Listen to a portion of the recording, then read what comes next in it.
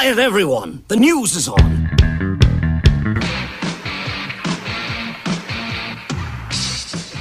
Some musicians might be getting stars on the Hollywood Walk of Fame. This is from Hello Magazine. They claim that Gwen Stefani, Def Leppard, Sammy Hagar, Darius Rucker, and Dr. Dre will be among those receiving stars on the Hollywood Walk of Fame next year. A new survey's out, and according to this survey, BTS has the most loyal fan base. That's followed by Michael Jackson, Elton John, Lady Gaga, and Taylor Swift. And this will give you an idea how popular Dolly Parton is no matter where you go.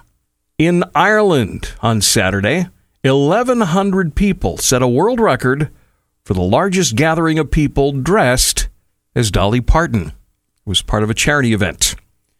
Toby Keith is opening up about his ongoing battle with stomach cancer. He says he's feeling pretty good and everything is in a real positive trend. Keith says that he's a couple of weeks away from his last scan and he expects the tumor to be even smaller.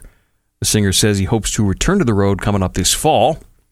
And finally, singer Frankie Valli is a married man at the age of 89. Valli tied the knot in Las Vegas yesterday.